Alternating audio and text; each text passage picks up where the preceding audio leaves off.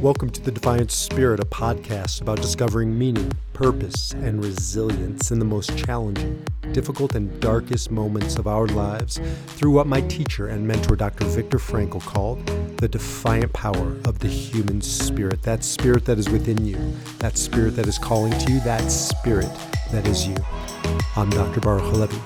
This is The Defiant Spirit. And now, on to our podcast.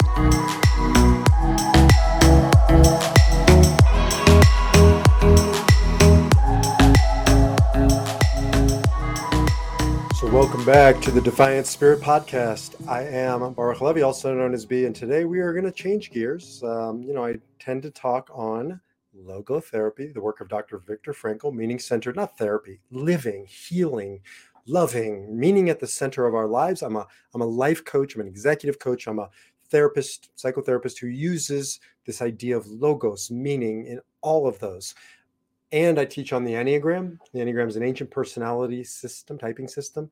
And that to me is more of a roadmap, of a system, of a tools to use to live out the meaning.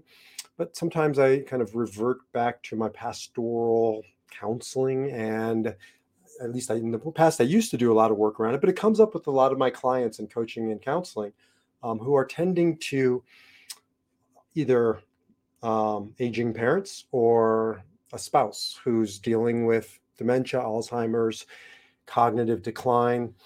It's coming up more and more. I think partially because I'm taking on more and more midlife and onwards. I call it the afternoon of life clients. In fact, I think it's exclusively at this point, afternoon of life. I at least turn to Carl Jung, who said afternoon of life is 40 onwards. 2 podcasts recently I've done on the afternoon of life. To me, it's like 40 to 50 is somewhere when the afternoon of life begins, but it doesn't matter. Bottom line is, in the afternoon of life, we're going to have to deal with all kinds of what I call life's T's, transitions, tests, trials, traumas, tragedies. And this is one of those, ranging or starting as a transition and, touching on all those T's, because watching a loved one go into cognitive decline is one of the harder things that I've had to witness, not directly, nobody in my immediate family, but certainly extended family and friends, but also coaching and counseling lots of people who have had to tend to this particular issue. And I'm not going to, go down a clinical path. That's really not my training, my expertise, or my value added to your life. I'm going to share with you more of a spiritual, emotional, spiritual strategy or two to think about as you're dealing with them. So, one second. Still kind of grappling with some coughing throat stuff almost 3 months later. Okay. Neither here nor there. So I was recently talking to a client whose mother is now in a skilled nursing facility or nursing home. I forget where, but the bottom line is I think she's in her 80s and she's well on her way down the path of dementia. And it's wreaking havoc on my client's life. I always change, by the way, names and genders and details. It's always true, but I owe it to the people that I work with and guide to protect their confidence. So no way you will know who this is. Plus I work with dozens, hundreds of people during the year. Okay. We're going to call her Mary, and we're going to call Mary's mom Jane. So that didn't really sound right, Mary Jane. How about Mary and Joan? A little better. Okay, so Mary and Joan. Mary is really struggling, as of course we all have or would. It is really hard to watch her mother, Joan, bounce in and out of consciousness, sort of presence of mind. And one of the things, and I've seen this over and over again, is Joan wants out. She wants to go home. This happens quite frequently. Of course it does, because in Joan's earlier years, maybe 10 years ago, 5 years ago, when she was lucid, quite conscious, and empowered Mary to be her her agent, to have agency for her to, across the board, legally, medically, she's just her person. And she said to Jane, I'm buying is it not hospice? It's nursing home insurance for this reason. I've written it down in my, directives, medical directives, and I'm telling you, daughter, that I want you to put me in a nursing home if and when I go down this path of cognitive decline. I think it ran in the family. I think she was sensing it was coming. And then fast forward 10 years, and now Joan, who's in that situation, she's in the nursing home, is crying on a regular basis, is yelling at her daughter, um, it feels like she's being held somewhere against her will. And it really is painful on so many levels. I'm sure many of you know what I'm talking about, can either imagine or have gone through it. It's wreaking havoc on her because all Mary wants to do is be a good daughter. All she wants to do is uphold her mother's will. But now her mother is yelling at her. Now her mother is telling her how horrible she is for keeping her against her will, for subjecting her to this prison. She thinks she's in a prison, not a nursing home. Mary will explain to her mom that she's actually in a nursing home, and Joan just won't believe her. So Mary came to me and said, what do I do? We have the means to pull her out. It would be difficult, if not financially, certainly lifestyle wise. Do we just drop everything and rearrange our lives? But the truth is her mother's in cognitive decline and also physical decline, and it's getting harder, and to the point where it will pass the point of no return where they can't do it, and they'll need somebody else to come in and take care of their mom. But I think that's financially not an option, or certainly not probably the best use of those resources from Joan's original perspective. But that's the point. Joan designed this way because she didn't want to spend those resources. It's not right or wrong. She had $1 million in the bank. I don't know what it was. And she said to Mary, I don't want you to spend this down on my home health care. I want you to put me into the most affordable place you can find. I do not want my life savings, however much it was, to be used for this purpose. If somebody said that they did, God bless them. That's exactly why we have these rights and responsibilities to make our decisions ahead of time. So Joan clearly wanted the money to be spent in a particular way. She also did not want Joan and her sisters to take care of, Mary and her sisters to take care of their mom, Joan. She clearly did not want that in her life, to be responsible for that. It was not important to her. She made it quite clear. So my conversation and work with Joan has been around understanding a couple things.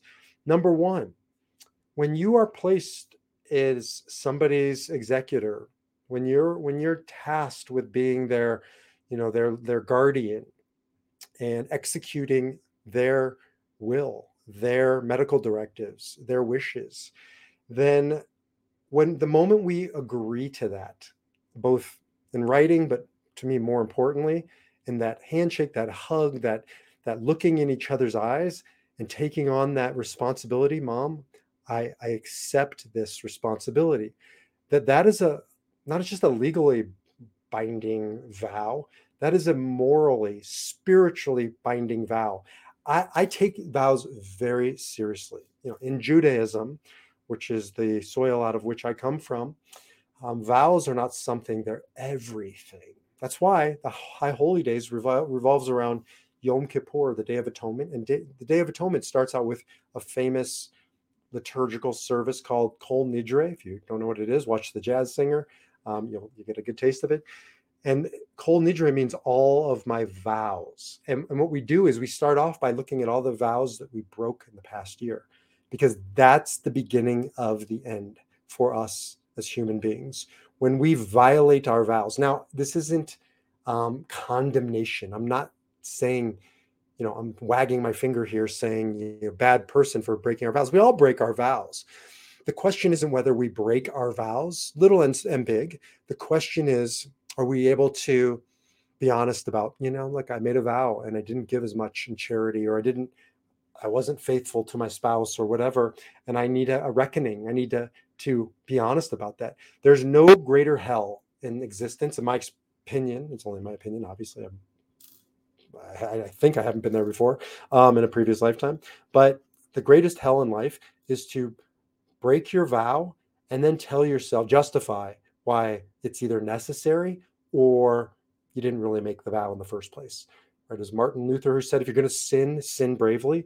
That's what I say to especially the men who I counsel and guide. Look, don't bullshit me, right?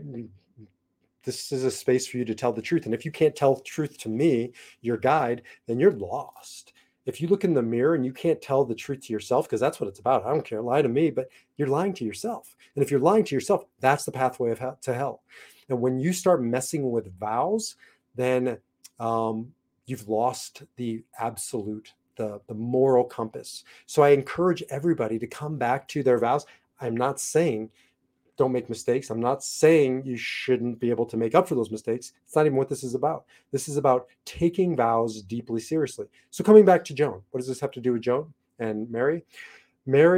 Joan made Mary make a vow, and Mary made the vow. And what she said was, literally or figuratively, Mom, I will uphold exactly what your wishes are according to this right here, right now, stated in this paper, stated to me, both the letter of the law and the spirit of the law, in case there comes a day when you don't have agency.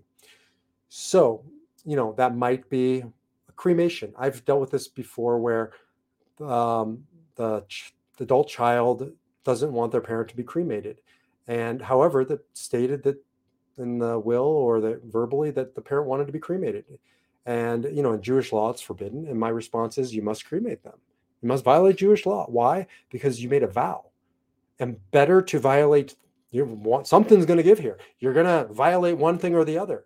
And better to violate a man-made ritual than a moral-made vow. Because if you violate that vow, you violated the only thing that we have, that fundamental core trust. And your mom entrusted you with this. Well, back to Mary. What we've been talking about is go back to the vow. Don't look at this circumstance. Circumstances are beyond your control, right? This is Frankel 101.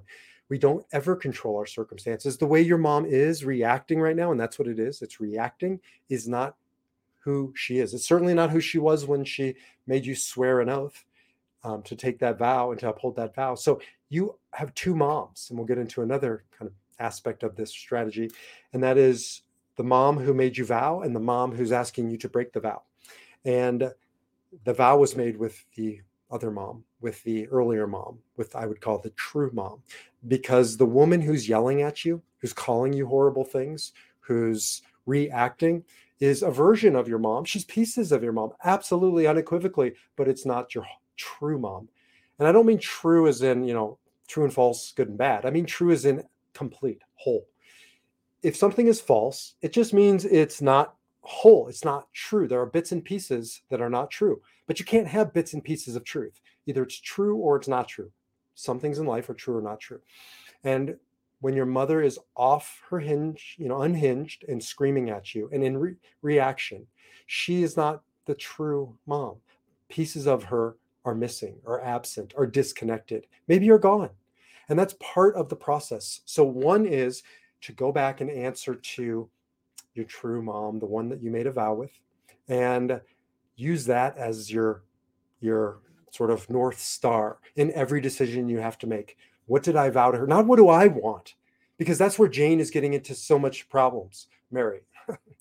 I gotta stop making up names, but Mary's getting into so much trouble because she's caught between what her mom Joan wants now versus what she wanted then. And is she doing the right thing? There's really actually no choice. I'm not saying it's easy, and I'm not saying you won't have emotional turmoil. But what I am saying is go back to Joan, true mom, the one I made a vow with, and what do I owe her? How am I executing on her will? This isn't about Mary. That's what we talked about today. This isn't about Mary. This is about Joan. You're just the medium. You're the conduit. The one that vowed to her that in case she is incapable of doing this, you'll simply fulfill her will. Now, if her will was destructive, if her will hurt other people, if her will hurt herself, then we're in a new area of moral conversation. But that's not this. This is simply executing 101 on what her mother wanted, quite clear, which is quite lovely and beautiful that her mother gave her that gift. Because if you don't have that gift and you're trying to figure out your mother's will, that's a whole other set of problems. So for anybody listening, if you haven't communicated to your loved ones, both figuratively and verbally, and also literally in writing and legally binding terms, do it now, because it is hard enough, as you can hear, for the Marys of the world to execute on a clearly articulated will. It's destructive beyond words for now Mary to have to figure out, A, is this the right thing? And B, right, as her mother is yelling at her to get her out, is this what she would have wanted?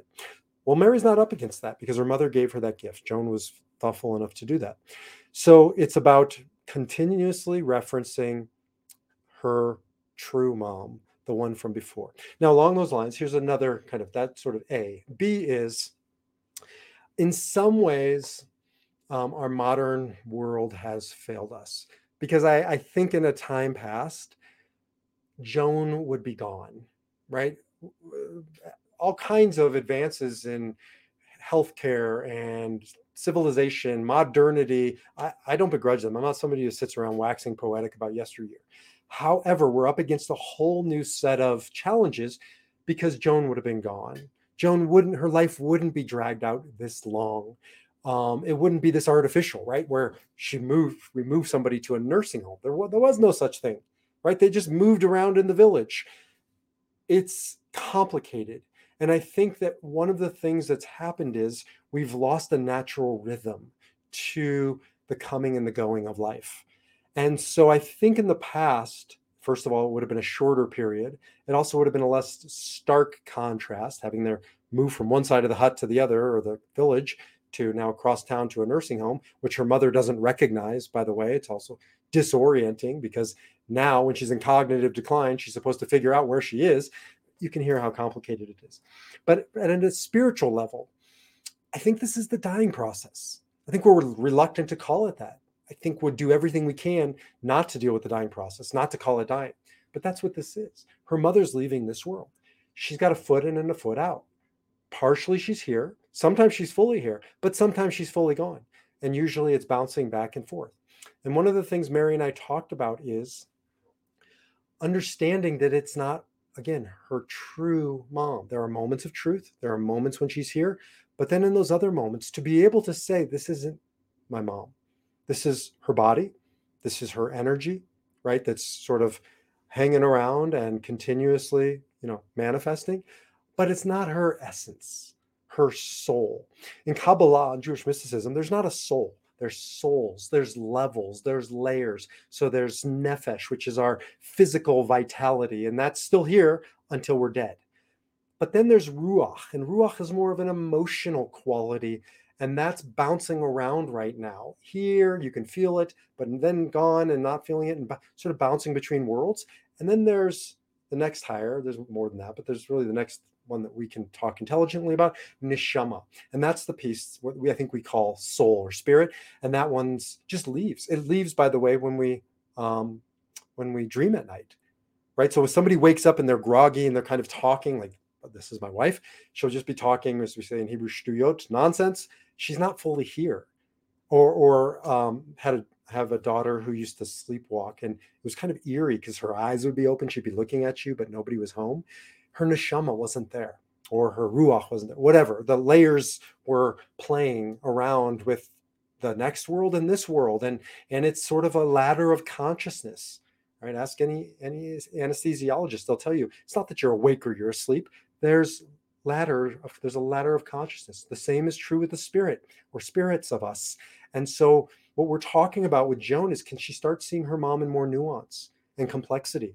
Either she's here and she's sane, or she's, screaming and she's out of her mind, as opposed to she's bouncing in and out of consciousness, but also as a beautiful transitioning process, because I think it gives it more perspective. I think it gives it more purpose to talk about, at least with others, if not her mom, that her mom's on a journey.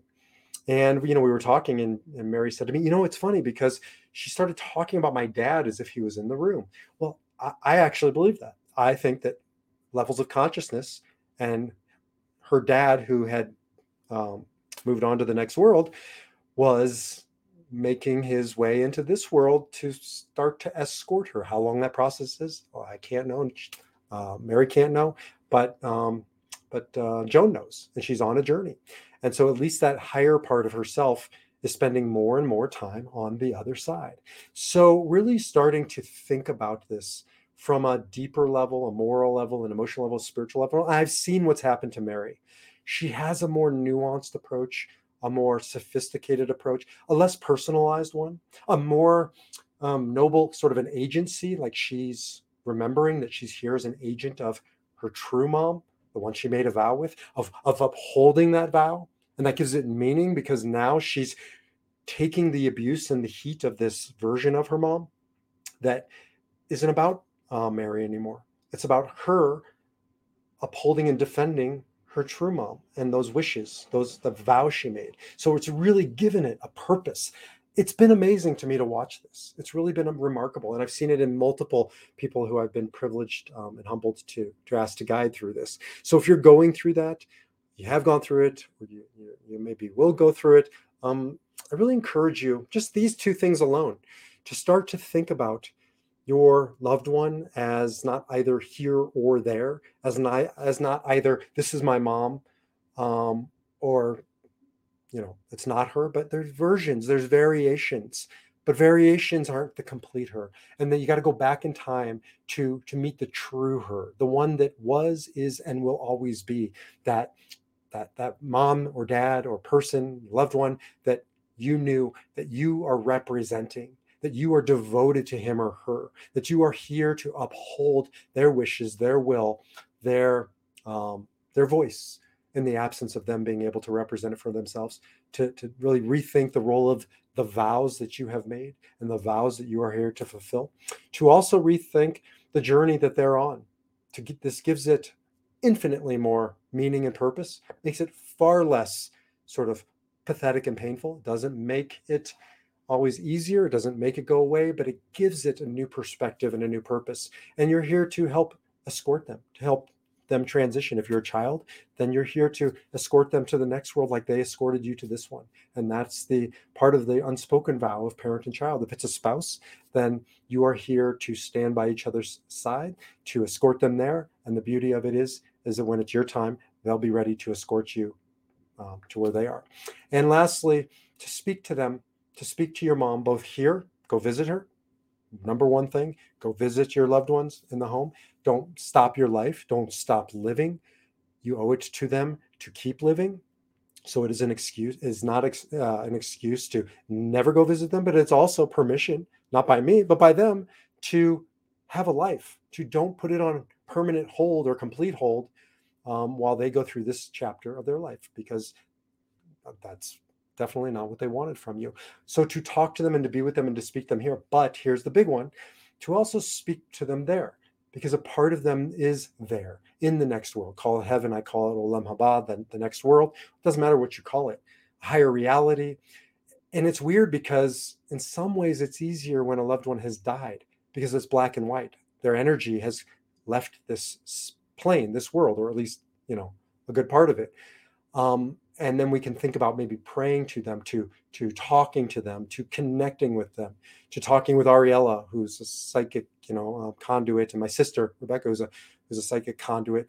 And then you would go to them, but you don't go to somebody like my wife or my sister while a loved one is still here.